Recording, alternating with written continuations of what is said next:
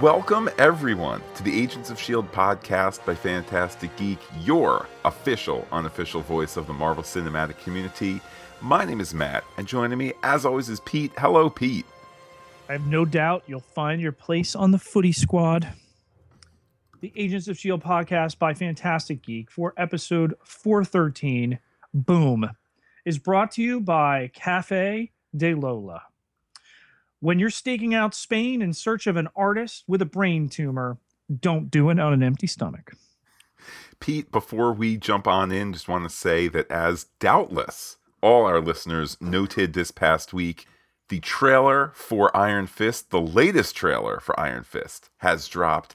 And Pete, we of course ready to podcast that show. Can't wait to see it on Netflix starting March 17th. We, of course, have some episodes already up on the Iron Fist podcast by Phantastic Geek feed, or if you're listening to us courtesy of the Pop Culture Podcast feed, you can go back and grab that and get those Iron Fist episodes delivered as they drop.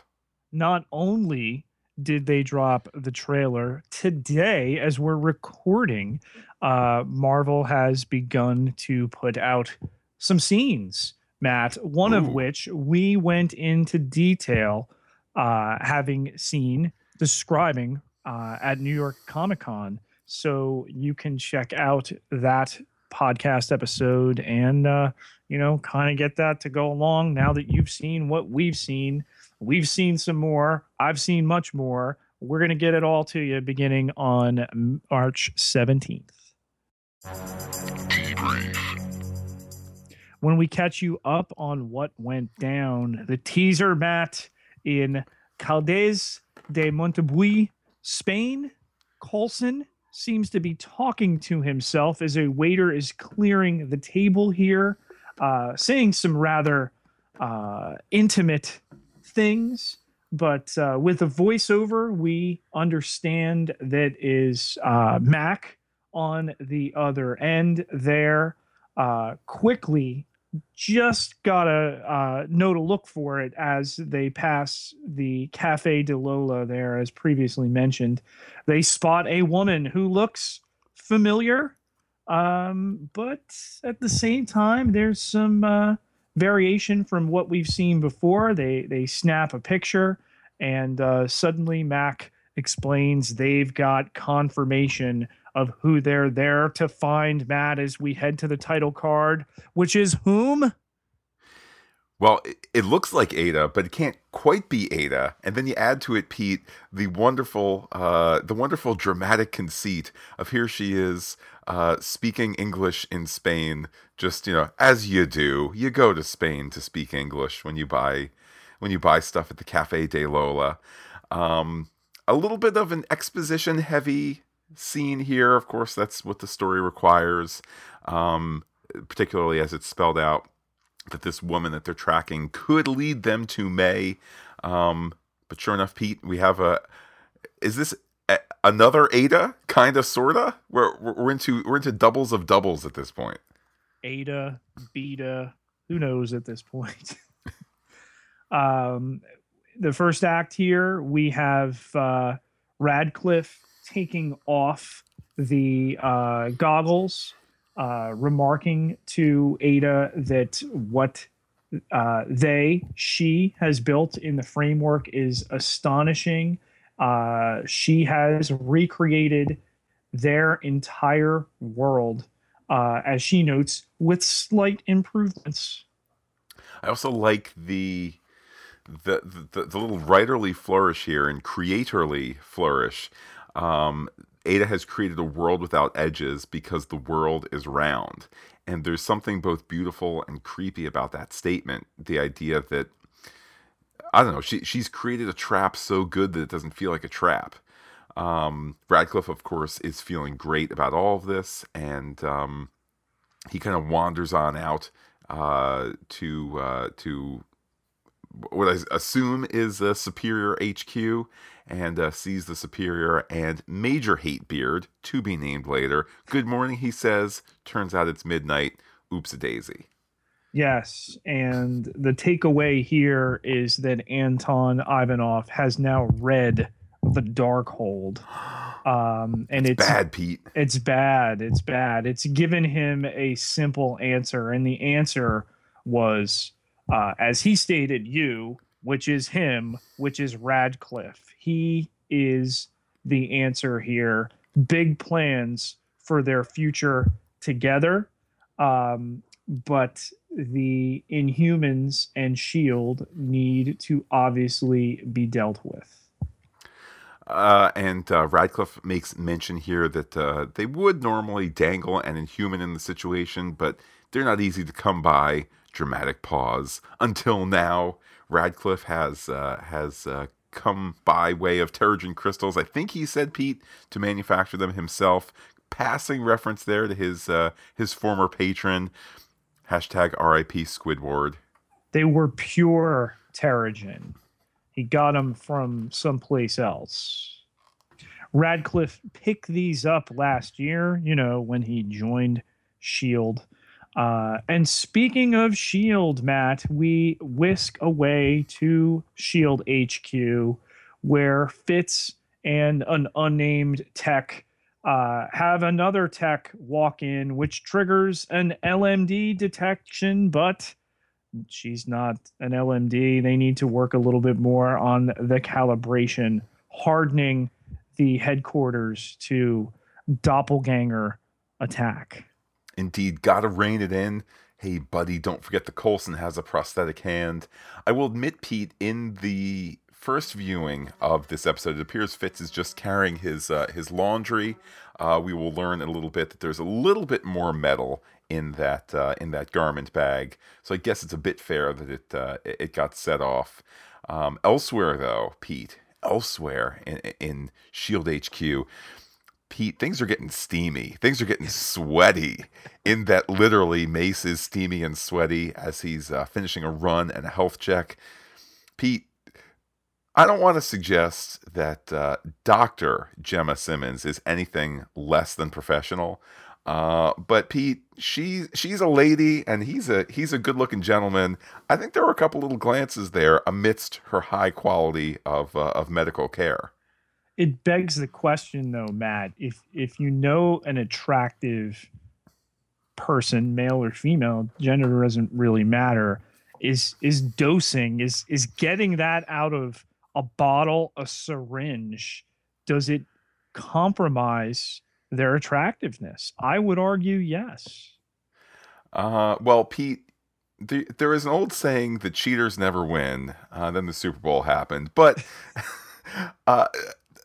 more to your point, we have discussion here of that bio booster that he's been receiving. It's made clear to us, Pete, it could be lethal the next time it gets used, or not. It might be 2 times from now, or not. It might even be 3 or 4 times from now. Pete, it might be Or this episode. episodes. It might be next episode. It might be something to dramatically finish off what your pals of Fantastic Geek are tentatively projecting as the end of this middle pod, which would be Tuesday the 21st. So 2 episodes from the one we are podcasting now. Regardless, Pete, it could be lethal. And the next time could be the last time. Unless it's this episode, then it's not the last time. But it's deadly. Hashtag Chekhov's Mace's lethal biosuit injection device.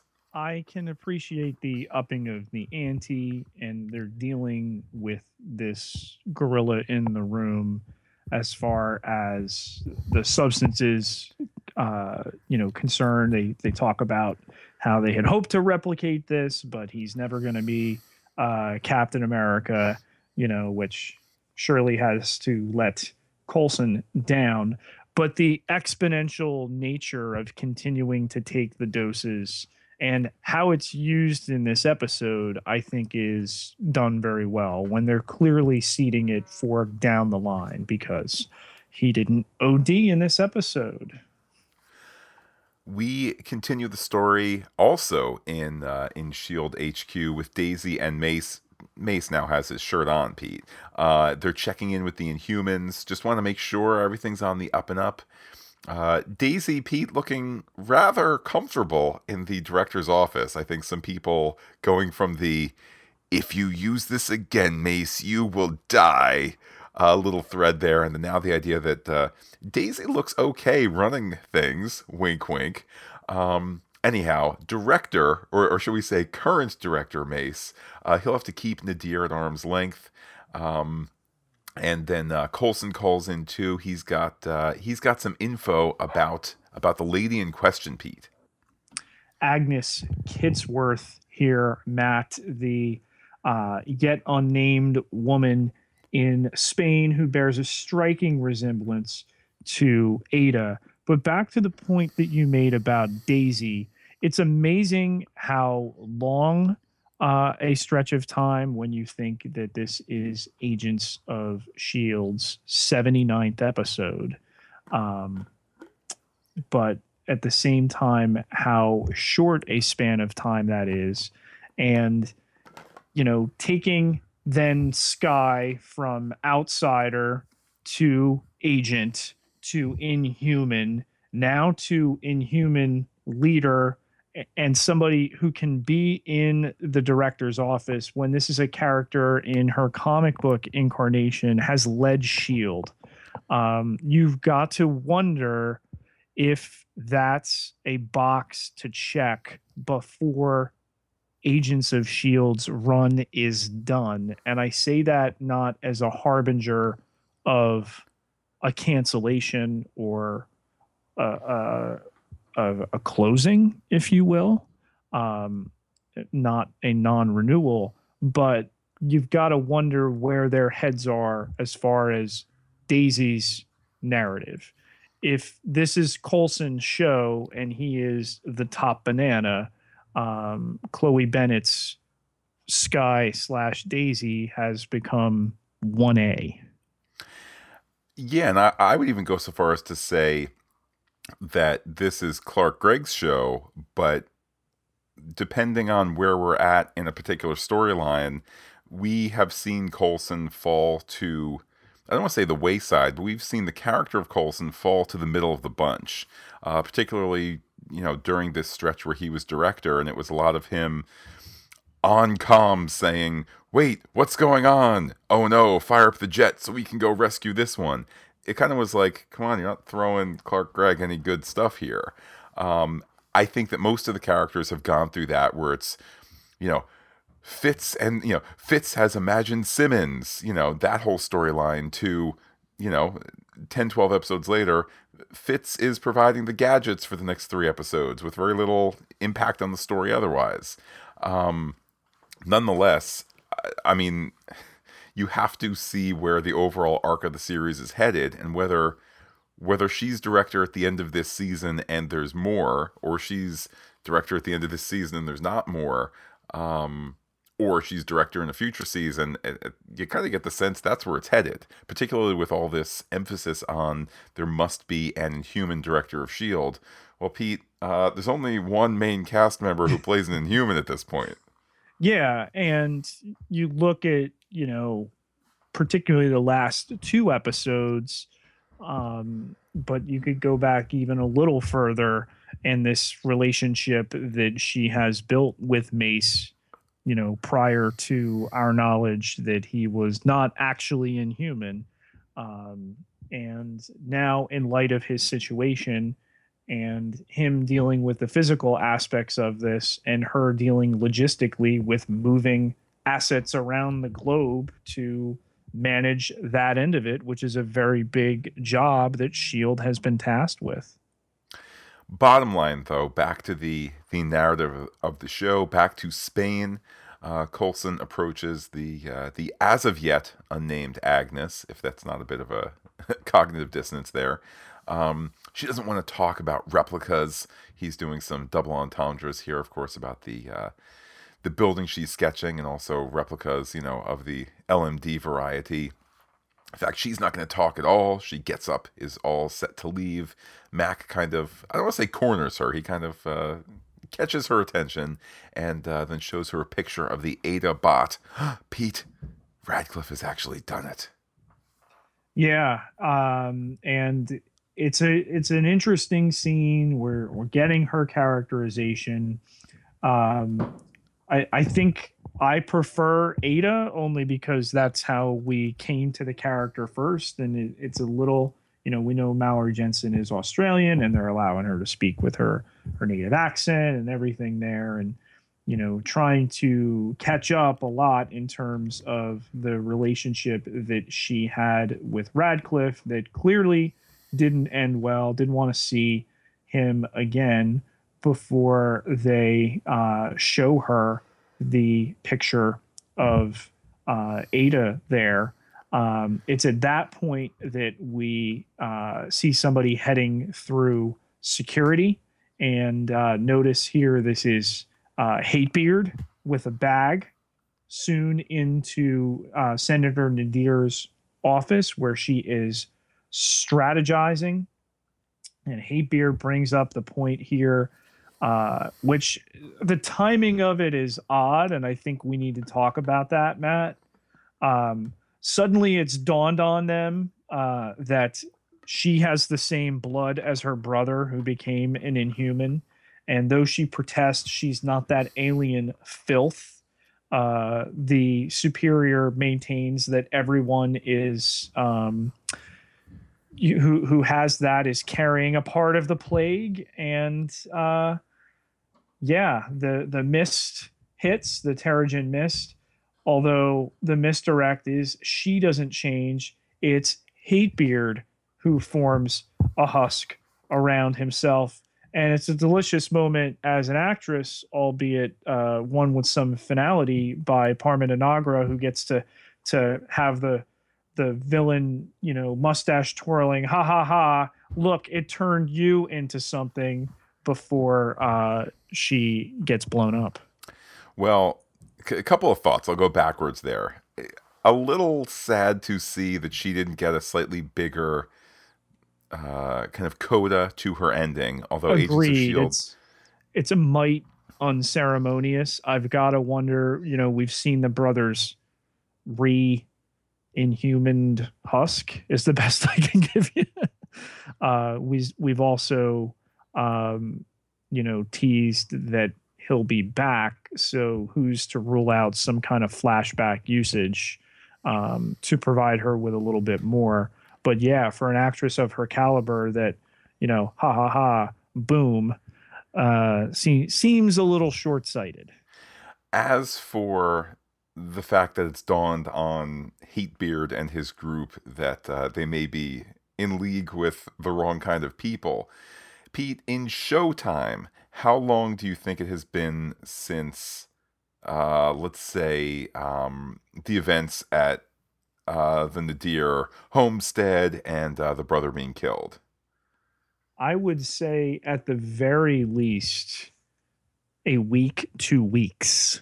So, Pete, what you're describing is that when times were good and it was the coalescing of power 2 or 3 weeks ago, that they were able to turn aside the basic fundamental racism that they had because they were grabbing for power. But now that a little time has gone by, irony of ironies, the isolationist and racist tendencies within Hatebeard and the Superior and this group, that is slowly starting to corrode the infrastructure of their organization to a point that they're now slowly falling in on themselves. To me, this is completely plausible and a sign of only where things surely are headed on Agents of S.H.I.E.L.D. Future listeners will have some interesting stuff to look back at. Indeed. And I'll just, as a way of unbackwardsizing on this scene, it really is such a wonderful, delicious moment where she is confronted with his own racism, which of course she has helped propagate as well, which she has shared. And then, it's this game of, so who's the one with the dirty blood? Oh, it's not me, it's not you. And then, of course, this massive explosion at one of the Senate office buildings. The Senate office buildings, which only a couple months ago I was standing outside of, I might add, in a trip to Washington, D.C. Certainly a bizarre moment, especially given, security concerns in the world in general anyway, but quite the shot there, Pete, to end the act. Act two opens, Matt, with details being scarce, but a TV reporter explaining that there's been an explosion. Wait, Pete, are you telling me that the expositional news network had breaking news? First on the scene, first in exposition. Explaining here that there has been an explosion at Senator Nadir's office. Mace is wondering, was this an inhuman? Daisy claiming she knows where they all are. This is impossible. We, as the viewer, of course, thank you, dramatic irony, know better. But suddenly, Matt, confirmation comes in. 4 have died, including Senator Nadir. And it almost felt like too much of a protest that, it's her, to be able to bring her back at some point. But there is our resolution as far as the current time frame is concerned.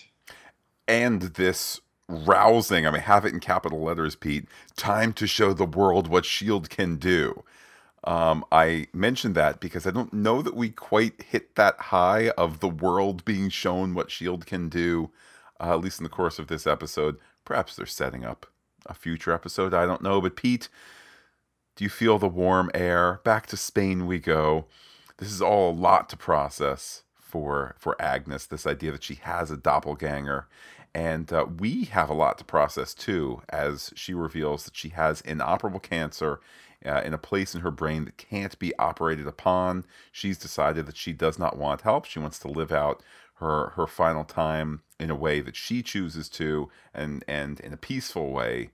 And certainly adding some dramatic heft there, Pete. I don't mean to laugh at the notion of a real person being so ill, but certainly it's an efficient writerly way for us to go from I don't know about this woman to very sympathetic to her point of view. It is. I'm not quite sure in the overall scope of this episode's narrative if it was the best choice. But to explain at first that Radcliffe couldn't deal with failure, that he ran really from her, and then the disclosure that it was because he couldn't fix her, this inoperable brain tumor. He struggled there, and she thanks Coulson and Mac for ruining one of her few good days left. Not every day, especially that you're confronted with the fact that your ex has made a murder bot in your image. But Coulson tells her in no uncertain terms here that she is going to help them. Back we go to Capitol Hill, and S.H.I.E.L.D. is ready to investigate. The FBI isn't too happy. References made to, having those jackets with your name on it. Our heroes walk past the camera, and we see, Pete, that they have jackets with the name S.H.I.E.L.D. on it.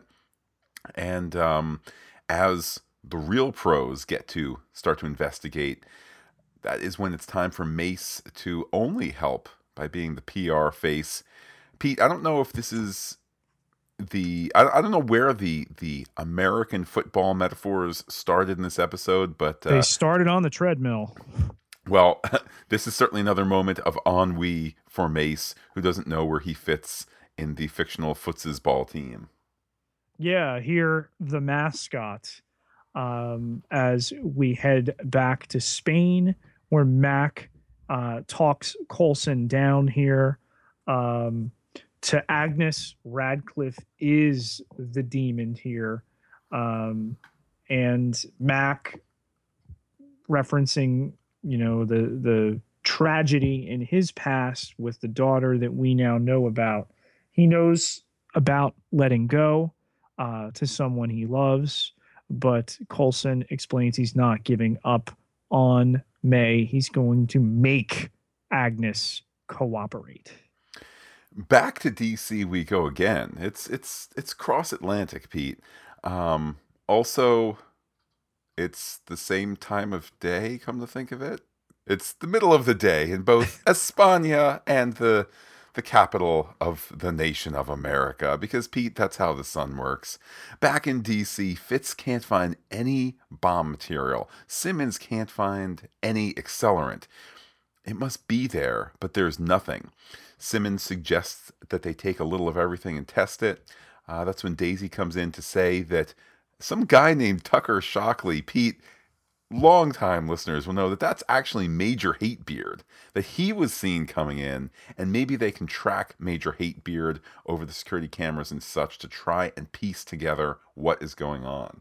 Yes, to finally get a name for this character and to have the name, Matt, be of all names, Tucker, after the discussion with James, also known as the Inhuman Whiplash, that we've had a little bit more last season, but has cropped up this season.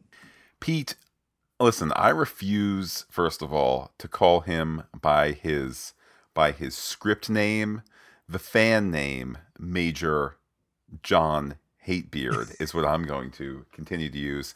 Hatebeard walks back to that secret warehouse, the secret warehouse where the bad guys are. He's just made it. Pete, you can tell how desperate things are. He's got no shoes on. The superior is there, puts him against the wall, and chokes him out. And Pete, this was almost uncomfortable to watch because I felt like the actor was legitimately being choked. But that choking continues until Hatebeard promises that he's going to take down those filthy Inhumans. He doesn't exactly remember how he got out and stuff like that, but he's totally normal and totally, human, and he's going to get those filthy Inhumans like that exploding the deer who's so bad to end the act, while lying to his superior here as a test of loyalty. So he's going to take them down with him. Little do they know what's up. Act 3 begins with Daisy leading the attack in to the warehouse. The team is shooting. She quake blasts Hatebeard into a wall. Pete, never has it been so satisfying to see Hatebeard quake blasted into a wall. Yeah, and interesting. We know we have an Inhuman good guy. We have an Inhuman adversary. Not quite clear on what his powers are, but the discussion about explosives. Hey guys, be real precise if you shoot. And what are we going to do in a building that's housing explosives? We're going to use explosives to gain access to the explosives. Well, Pete, I wish I could come up with some sort of quip or something, but that kind of does strike me as the move that I don't know, the people trying to protect security, and I'm not even trying to be sly, wink wink, left side of the aisle, right side of the aisle. It kind of just seems like that's what they do. They go in guns ablazing and let's try and be careful. To me, it's in line with how to neutralize a potentially dangerous security situation. But I'm with you that they don't know that there's a human bomb, let alone there could be real bombs just laying about that could be shot at. In no less explosive a situation, Matt, Coulson diffuses Agnes' anger here by apologizing. I get that.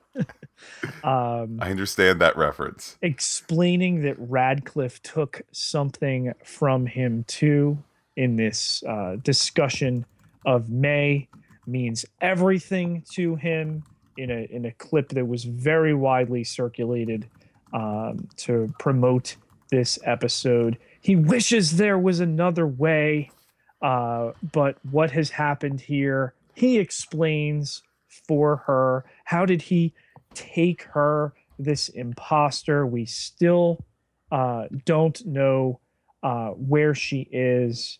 And Agnes explains that this isn't the Holden she's familiar with. He was all about healing, all about enhancing Matt. But Coulson tells her he's under the control of something dark, Hold, and powerful.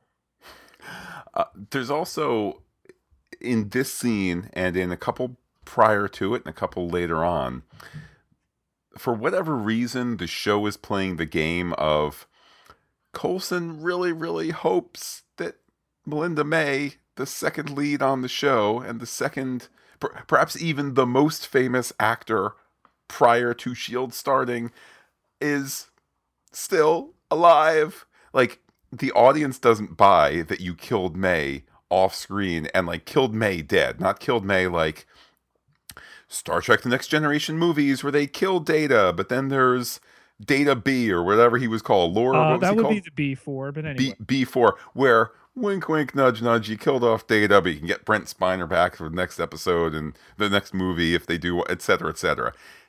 No one buys that May was just killed off screen like a recurring baddie. No offense to, Parminder Nagra or some of the other characters that we've had that just get the quick death. It's weird. In fact, Pete, I have a theory about this episode. I have a theory that originally this was not an episode that they were going to do, and then for whatever reason, like ABC said, "Hey, we want 7 instead of 8 in the winter," or whatever it might be. I think that this episode grew out of that. I'm not saying that it's filler, and I'm going to admit something here, Pete. I don't watch the previews. I turned the TV off a split second too late, where they're presumably next week continuing with something from last week, which is Coulson is the man at the center of everything. I kind of feel like this episode, knowing that that's the through line, I kind of feel like this was an episode where it's like, we need one more, so let's... Again, I don't want to suggest in any way that this is a filler episode, because it's a perfectly fine episode, but I feel like it's oddly self-contained and fits into the narrative in a way where others are just, and now the exciting conclusion of this, or now we finally get, everybody else figures out May is a robot, or something like that. I had just wondered if that was kind of all in the mix, because also too, you have all the same characters and actors from the other episodes. There's kind of no new in, no new out. So your thoughts on all of that, Pete? I'm not going to deny that some of that's going on, and we know of the deepening return to Coulson as the central mystery of this show as it may be wrapping up. Finally having this admission with May, only for it to be maybe, and real May doesn't know of his feelings and everything there. We just don't know at this point, and they're wise to check boxes, because nothing's guaranteed, even with what Marvel and ABC have done and the parent company and everything like that. But I don't get the sense that this was tacked on. It's at a point like this where we've done that a couple times, and coming back to Zephyr 1, sans Coulson and Mac, and Mace, still the face of being in charge here. He is the only one that Hatebeard, the only freak he'll speak with, that he explains to Daisy before she quakes him off of the noggin of the guy he's tied to and unconscious, which I thought was a nice move.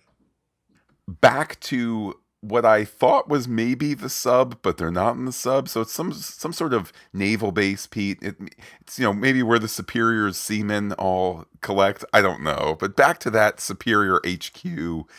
Radcliffe gets an email. I mean, it's like a future MCU kind of email, but it's an email from Agnes. It's not immediately clear to us, the audience. How about this way? It's not stated that it's Agnes. It's clear to us, the audience, that it's from her. Right. I think there's the lack of her being named. So Ada might give confused robot look. What is love? What is emotion?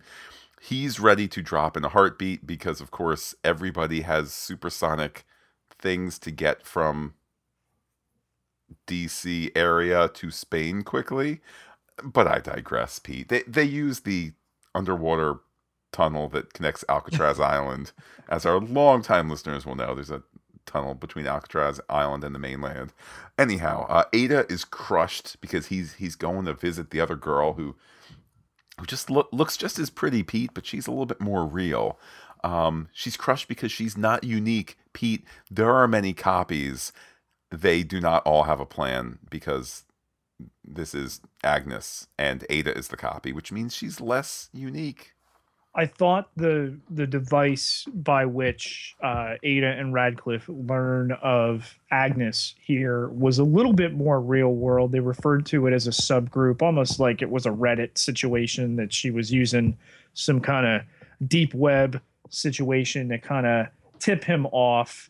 I like too the added characterization. We've definitely seen Ada grow as a character, both through Radcliffe and her own volition, that he has taught her to read cues, and now she can tell he's being evasive by dropping everything and heading to Agnes' side. From there to go to Fitzsimmons working on the chemistry, and Fitz asking Simmons if she found any selenium, which she did not. So suddenly, forget, Matt, some of the quick jumps have been made. Oh, there was no element here. Inhuman. Somebody went through Terrigenesis in that office. That I felt was super hand of the writer convenient. I disagree with that, but also in this scene, I saw another hand of the writer, which was, hey, Terrigenesis happened, but how did Shockley? Wait, Shockley is the Inhuman, so therefore, we're going to run to the other part of the base as opposed to radio in or make a phone call for dramatic purposes.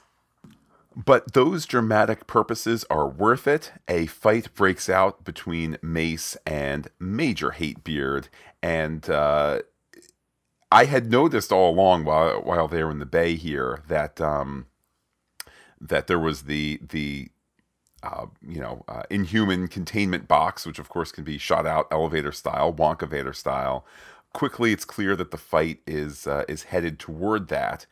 Shockley gets thrown in the box. There's the quick eject, and Pete, great exterior effects as the box comes most of the way out of the plane. Fantastic explosion. You have the blue sky, white clouds, black Zephyr 1, and then this really kind of red-orange explosion with lots and lots of black in it for smoke, and just a wonderful explosion.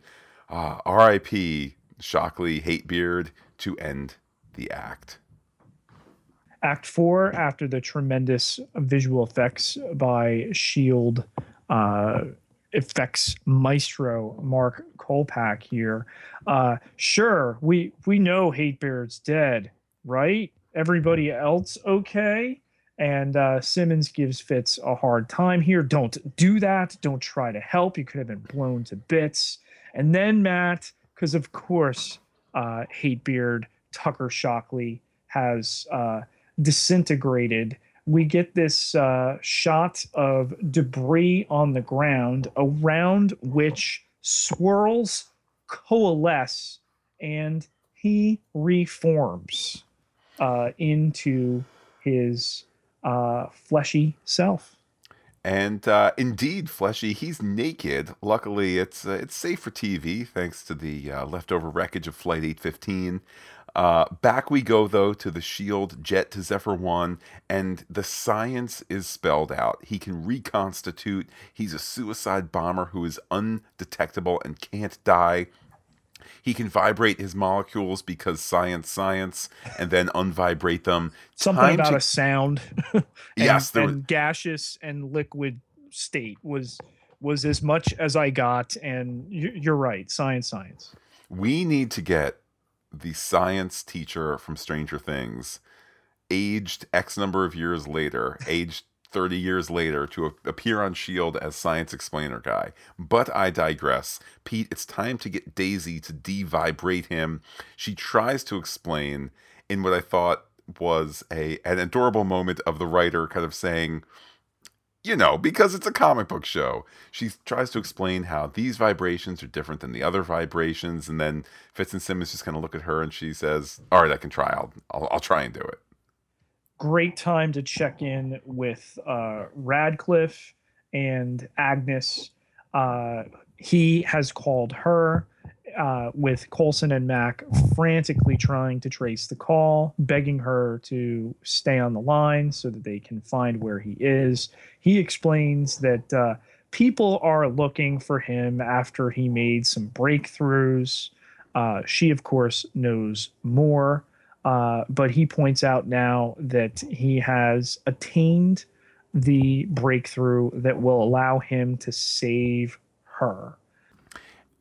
You can only imagine, Pete, what it's like for someone in Agnes's position, where she appears to have come to terms with the end of her mortal existence, and to now be given this lifeline from Radcliffe. I think that in an episode which is a normal Shield offering of great fun and great highs and great lows and great excitement, I think it's incredibly honest what we are going to see with Agnes willingly going back to the dastardly Radcliffe. I think it's going to be in line with somebody who has come to terms with their the death is right around the corner, but if somebody offers you hope, you'll take it. Anyhow, back to the desert we go. Hatebeard gets a phone call. He's able to make a phone call from random desert motel that has a dining room. He calls the superior. Pete, he outs himself as an Inhuman, but he still is, of course, a soldier. And then, for reasons that I'm not entirely clear about, other than S.H.I.E.L.D. needs something big and on fire to find him with, he blows up the motel. Yeah, I think that's the writer's gambit here. Let's get their attention after admitting to Ivanov what the real situation was. I withdraw my criticism. You're right, because reference is made later on to this is a trap for S.H.I.E.L.D. and Hatebeard is the bait. So of course he's blowing up the motel. He wants to be found. So I withdraw my snark. With the frack, Matt, Daisy is frustrated with what she's trying to do to extinguish the flames or an explosion. But Mace comes in and calls the scrimmage over with those metaphors, Matt.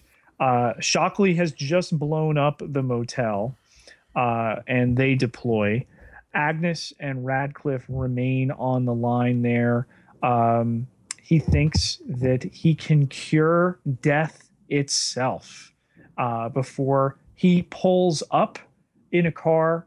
Coulson follows quickly, and there's discussion between Agnes and Radcliffe about the replacement with the android, but he comes to the idea of the framework that Coulson's able to hear, which is important in the final act, that he has a subject currently in this framework who is thriving. With that, she takes the earpiece out of her ear. She steps on it. There's some gunplay before she and Radcliffe speed away. And did Radcliffe panic? I think not. To end the act.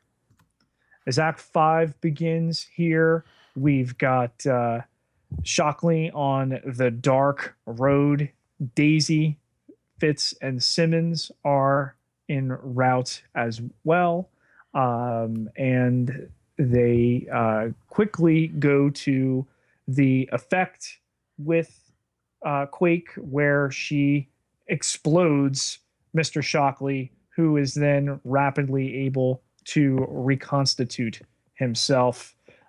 Quipping all along here, if you wanted to get me naked, all you had to do was Quakes him again. the the way in which this is laid out is really really nice because the first time he explodes and then reconstitutes, he's center of the camera and the effects are fantastic, and the second time it's a little bit quicker, and they realize it's not just going to save the show money to stop showing the explosions. We kind of don't care. You can only see a guy explode and reconstitute so many times before it becomes rather passe. And all the more reason because as she is blowing him up, she's trying to weaken him, but now she is weakening because the bones, Pete, and we have Ivanov and his crew on their way. So the stakes rising certainly. That's when Pete, shocking reveal here.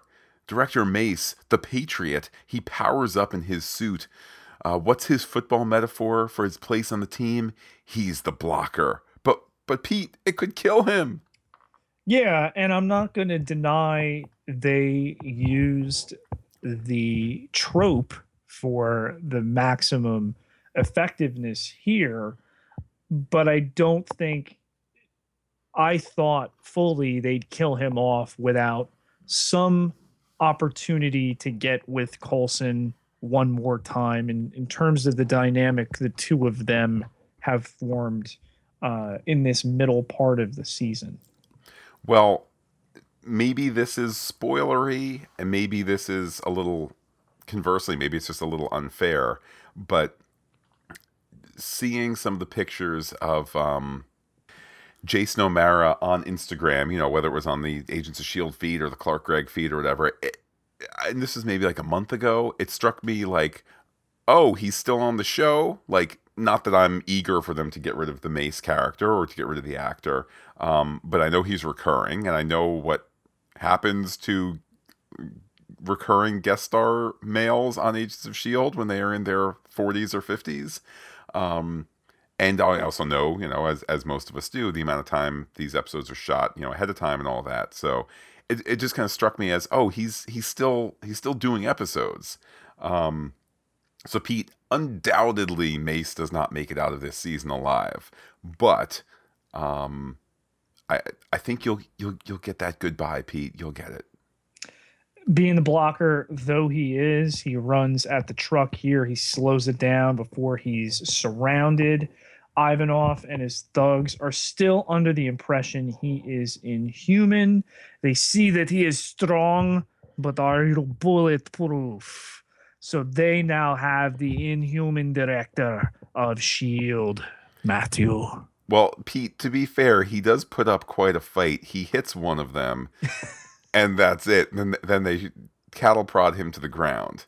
I guess in the part of the suit that's not insulated. Anyhow, back to elsewhere on the road where Daisy and Major John Hatebeard are still fighting. Pete, Daisy poofs him one more time. Fitzsimmons come along with their electric vacuum. It plays a little better on screen than I just described it. It's a nice moment. And Pete, it turns from green to red, so you know it's working just fine. Is he dead, or did they just collect him? Pete, I have one word to answer that question. And all y'all listening at home, this is a little bit of a deep cut, but I think that you'll know. You'll know it. The answer, Pete, is Gravitron. Resolving it in such a way, at least in this episode, it's more of a function of time than anything else. But as we mentioned before with Daisy, she's got the fractures in the arms because she's doing this too much. Friends aren't coming to help. You're just another freak like me, she tells him. And then to be bailed out by Fitz and Simmons in the truck there with the device.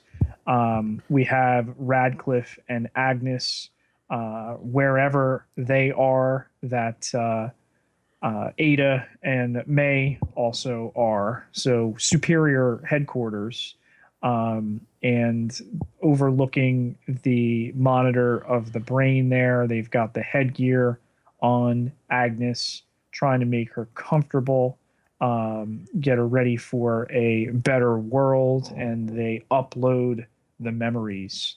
All this while Coulson is explaining that Agnes made her choice, but the subject of that earlier discussion that he rounds back to with Mac, that you heard him. He said he's got a subject in the framework who's thriving. It's May. She's alive. All while we get the idea that we're not exactly done here with the Agnes Radcliffe Ada situation. In the tag scene, we get a point of view which is clearly Agnes in the framework. Pete, it's got those golden hues of a perfect fantasy. She's happy in her bliss, and outside the framework, it's stated that Ada states that Agnes can't be sustained and her vitals end, which to me was rather shocking. Radcliffe notes that the body gives up eventually, but her consciousness will live in the framework. Pete, I know Agnes had terminal cancer, and I don't mean to belie that or to belittle it, but I'm kind of wondering here if Radcliffe just euthanized someone and then called it, but her consciousness will live in the framework. Either discussion now or discussion in the level 7 segment, but my creep out factor for Radcliffe went through the roof when this scene, which concludes, I might add, with a long shot. May still has vitals.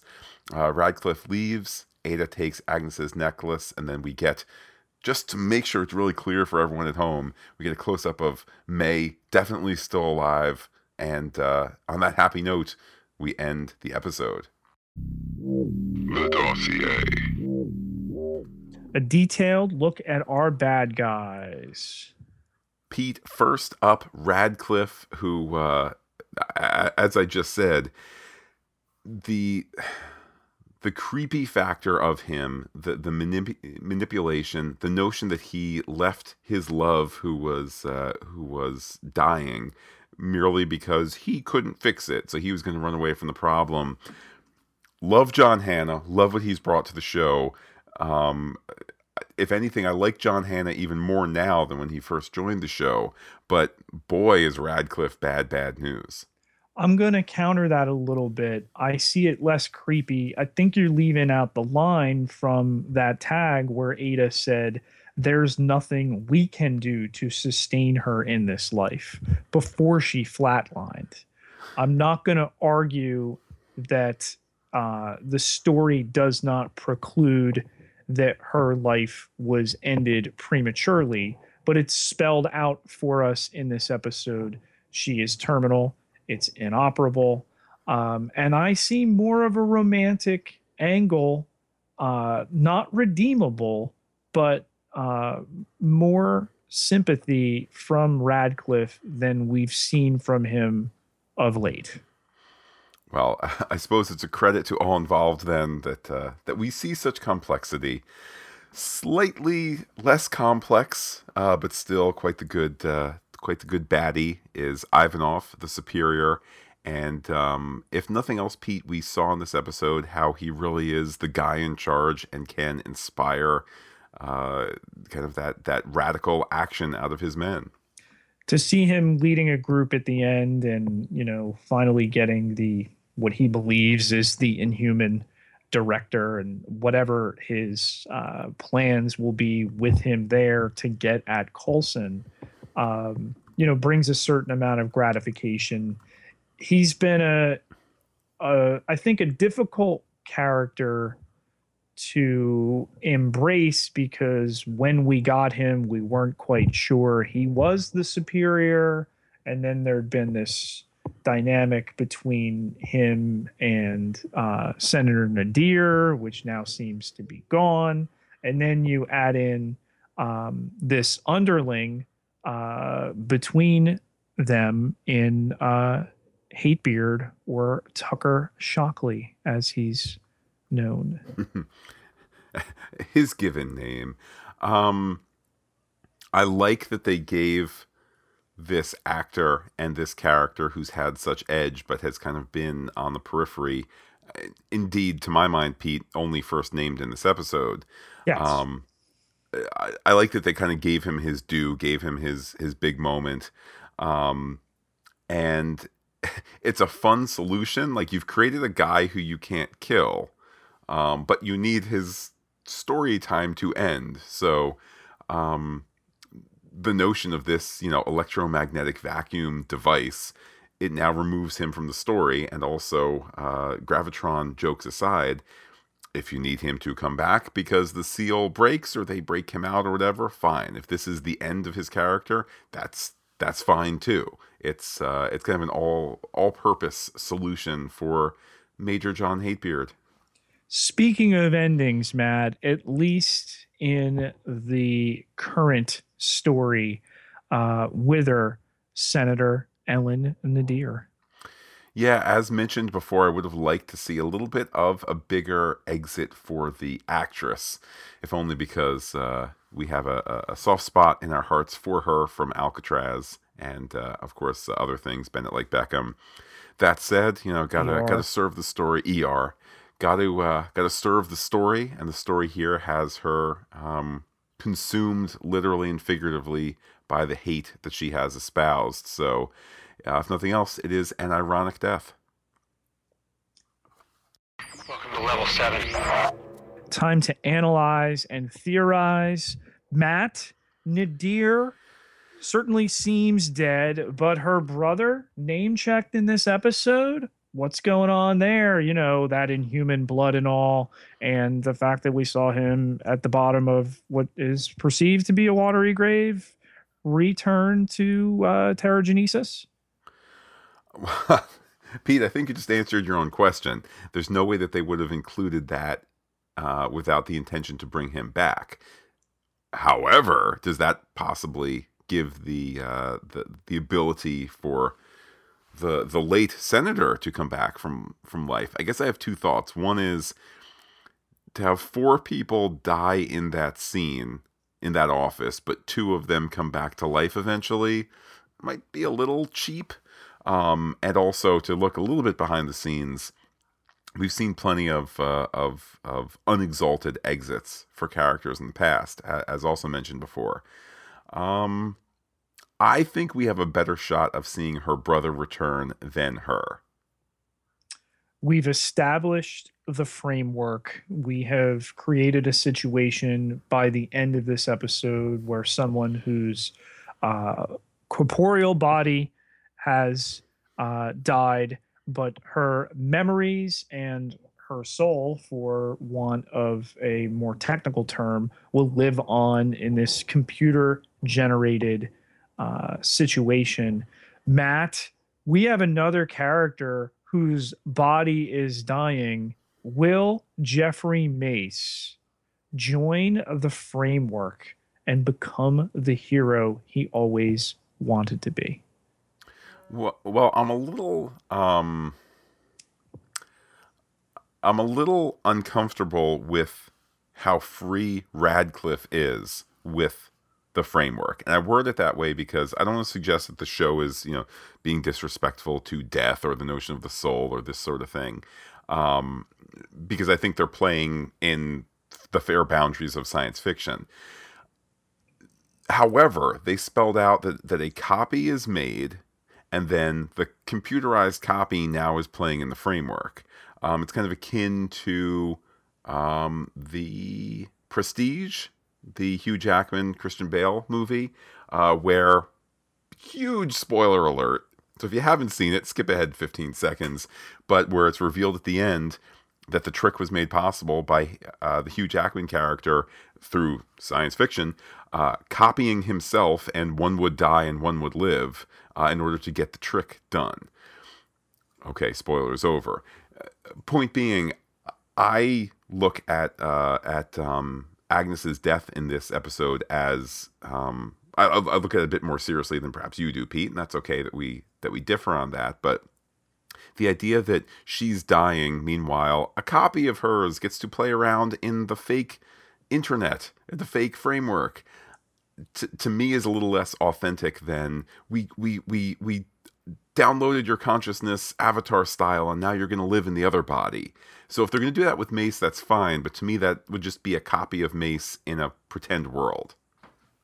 Lastly, Matt, as we brought up before, you develop a situation with Hatebeard's powers, and can I just say I wanted his Inhuman gift to be something with his beard.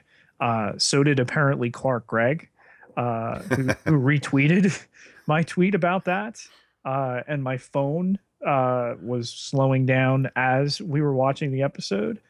But have we seen the last of Hatebeard? And you brought up that dangling character from season 1 of Gravitron, who we've seen mentioned as late as the end of season 1, but never gotten back to.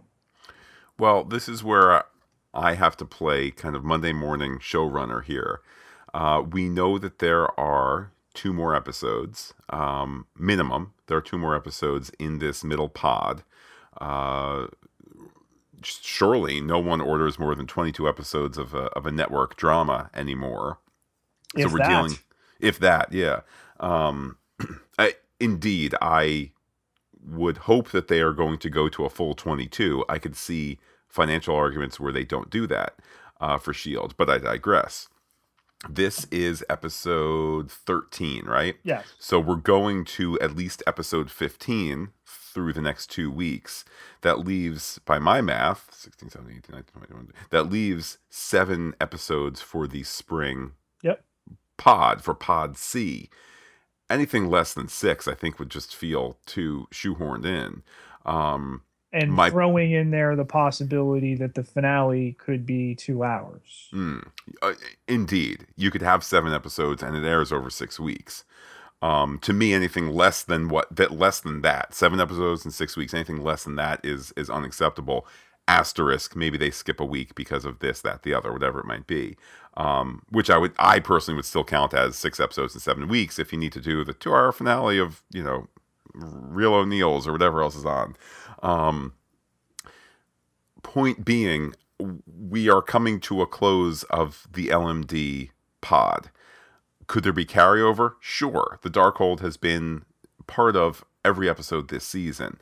But I think that insofar as Tucker Shockley, a.k.a. Major John Hatebeard, insofar as he's been a driver of the anti-Inhuman stuff going on in the background as it relates to the LMD storyline, I think we're at that end. And I think that they've just saved him just in case. So in the writer's room, he can be used. I don't think it's so that he will be used. Encrypted transmissions. Let's check the wire, Matt. Got a couple of tweets here. First from our pal Mike Sorensen. That's at Warcry_75. He says, watching Mallory Jansen playing both the pure confidence of Ada and the hopeful fear of Agnes, just an amazing talent. And Pete, I have to totally agree with Mike here. We've gotten so used to seeing Ada and that kind of, nuanced, emotionless Mr. Spock, Data, robot person performance that I'm sure presents all these challenges to an actor, that I kind of had forgotten, there's a person in there too. And to see her playing Agnes with this different range of emotions really was eye-opening. If anything, as you mentioned before, did they pad this episode to deal with the Coulson at the center of everything storyline that they're teasing out? If anything, Matt, this episode to me smacks of, well, we have Mallory Jansen and she keeps playing the robot, but let's let her play her. Indeed. Pete, another tweet from @PersonWhoWrites. That's ML Hubber. And she tweeted at us and one of those other Agents of S.H.I.E.L.D. podcasts. I like to say we were the ones that responded. She says, Mac, towards the end of the episode, Mac is like, oh, please, man, you're going to do something stupid and I'll have to clean up the mess. Pete, ain't that the way it is? You're on a work trip with your boss. You're in Spain chasing the source of the robot ladies, and you know he's going to do something crazy, and you're gonna have to clock in a little early to cover up. I will see that, and I will add to the mess. I mentioned in our level 7 segment the potential that Mace winds up in the framework. I mentioned it to you last night, Matt, and this jogs my mind. That now that we know the sad backstory of Mac, does he wind up being tempted into the framework to see his daughter? Part of what is so tempting and so dangerous about these kind of, the false reality option when you have a story is it can be everything. And if it's everything, then in the story it's nothing, because nothing counts. So I'll be really interested to see where they go with all of this, because in my mind it's dynamite story-wise, and dynamite can be used to clear a mountain and build a tunnel, and dynamite can be used to blow you up as well. But Pete, speaking of things blowing up, patreon.com/fantasticgeek, that's where our most ardent fans are helping make the podcast go boom. Absolutely. Get yourself over to patreon.com/fantasticgeek. We have all sorts of perks if you'd like to get yourself a little something. You could, of course, donate any amount graciously, as some of our patrons have chosen to do. Everybody who gives something gets a little bit more than this thing we do that you get for free anyway. So please check it out. And thank you again to all of our wonderful patrons. Remaining free, of course, Pete, is people interacting with you on Twitter. How can people do so? You can find me on Twitter at Peter, PIETERJ Ketalar, KETELAAR, 8,804 followers. Can't be wrong. And while I am personally on Twitter as Looking Back Lost, you can be in touch with the podcast any way you want. We are Fantastic Geek. That's fantastic with the PH. Find us on that name on the Instagram, the Twitter, fantasticgeek@gmail.com, fantasticgeek.com. But wait, Pete, there's more. Facebook.com/Fantastic Geek with the PH, all one word, like it today. You'll be involved with not just Agents of S.H.I.E.L.D., but that Iron Fist, that Punisher coming, those Defenders, Matt. Oh, yes, and the Stars Trek Discoverers. If it's geek, we are there. And Pete, we will be back next week for the next episode of Agents of S.H.I.E.L.D. So until then, I will say adios to all our listeners and give you, Pete, the final word. I don't know what you're doing here with that logo on, but this is going to be bad for all of us.